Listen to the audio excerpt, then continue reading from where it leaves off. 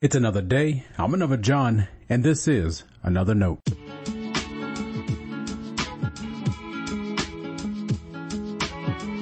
Today's edition of Another Note is titled, The Secret's Out.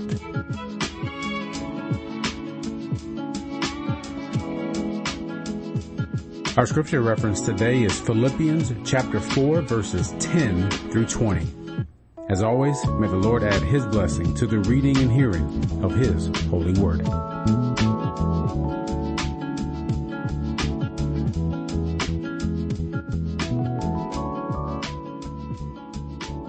I rejoice in the Lord greatly that now at last you have revived your concern for me. Indeed, you were concerned for me, but had no opportunity to show it.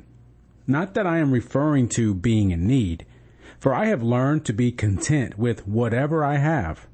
I know what it is to have little, and I know what it is to have plenty. In any and all circumstances, I have learned the secret of being well fed and of going hungry, of having plenty and of being in need. I can do all things through Him who strengthens me.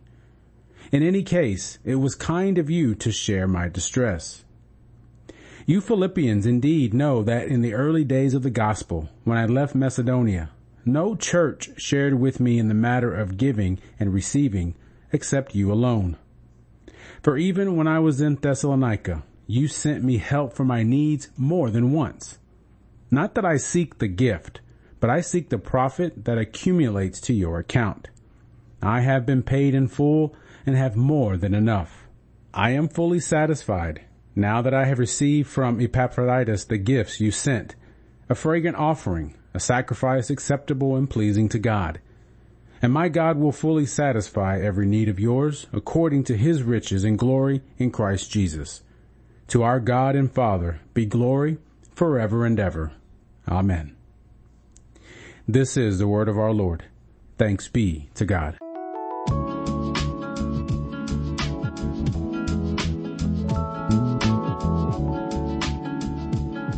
I don't find myself at the mall very often. I'm not a big shopper. Most times that I do go, it's with family. A few years ago, they got me to go with them. And keep in mind that I'm done looking at the store's merchandise in a fraction of the time everyone else is.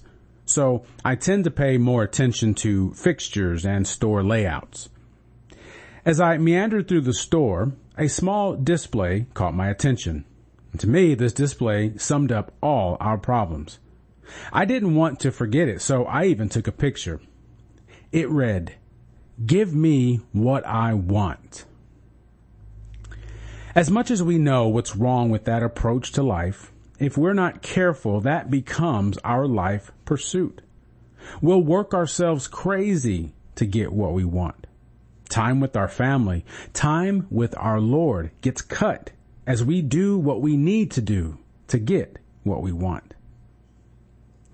Not only is that a selfish way to live, but it's also tiring.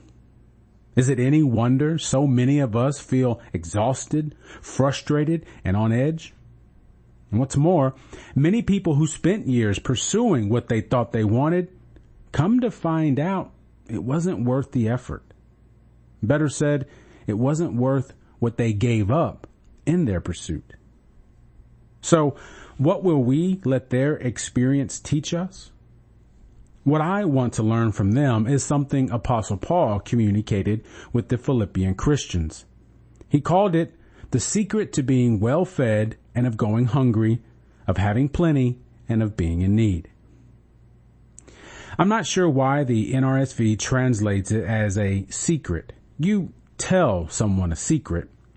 What Paul is prescribing is something you need to learn. You can't buy Paul's lesson. It isn't meant to be packaged or marketed. What's his secret? What has he learned that has helped him go through his life? Two things, actually. One is contentment, being happy with what you have. I guarantee you won't ever find that advertising at the mall. The second is knowing God's power. Paul goes on to famously say, I can do all things through Him who strengthens me. Chances are you and I have missed something about that verse that is a powerful part of the lesson. Paul is speaking to a group of Christians who have encouraged him. They've supported him in prayer and helped him with finances while he was in jail. One of their own sent their gift and was a help to the apostle as well. I get the impression Paul learned his secret lesson in the Christian community. Any need he has had, God's people have been God's response. I hope you and I learn that we don't need everything we think we want. And we certainly don't need to let our lives be guided by that pursuit. Instead, Lord, help us to learn to be content and to be strengthened by your power. Stay blessed. Thanks for always supporting Another Note. This is our daily devotional. I'll keep writing and recording as long as you keep listening and we keep growing. If you ever find Another Note on iTunes or anywhere else podcasts are available, make sure to leave a review so others can join us.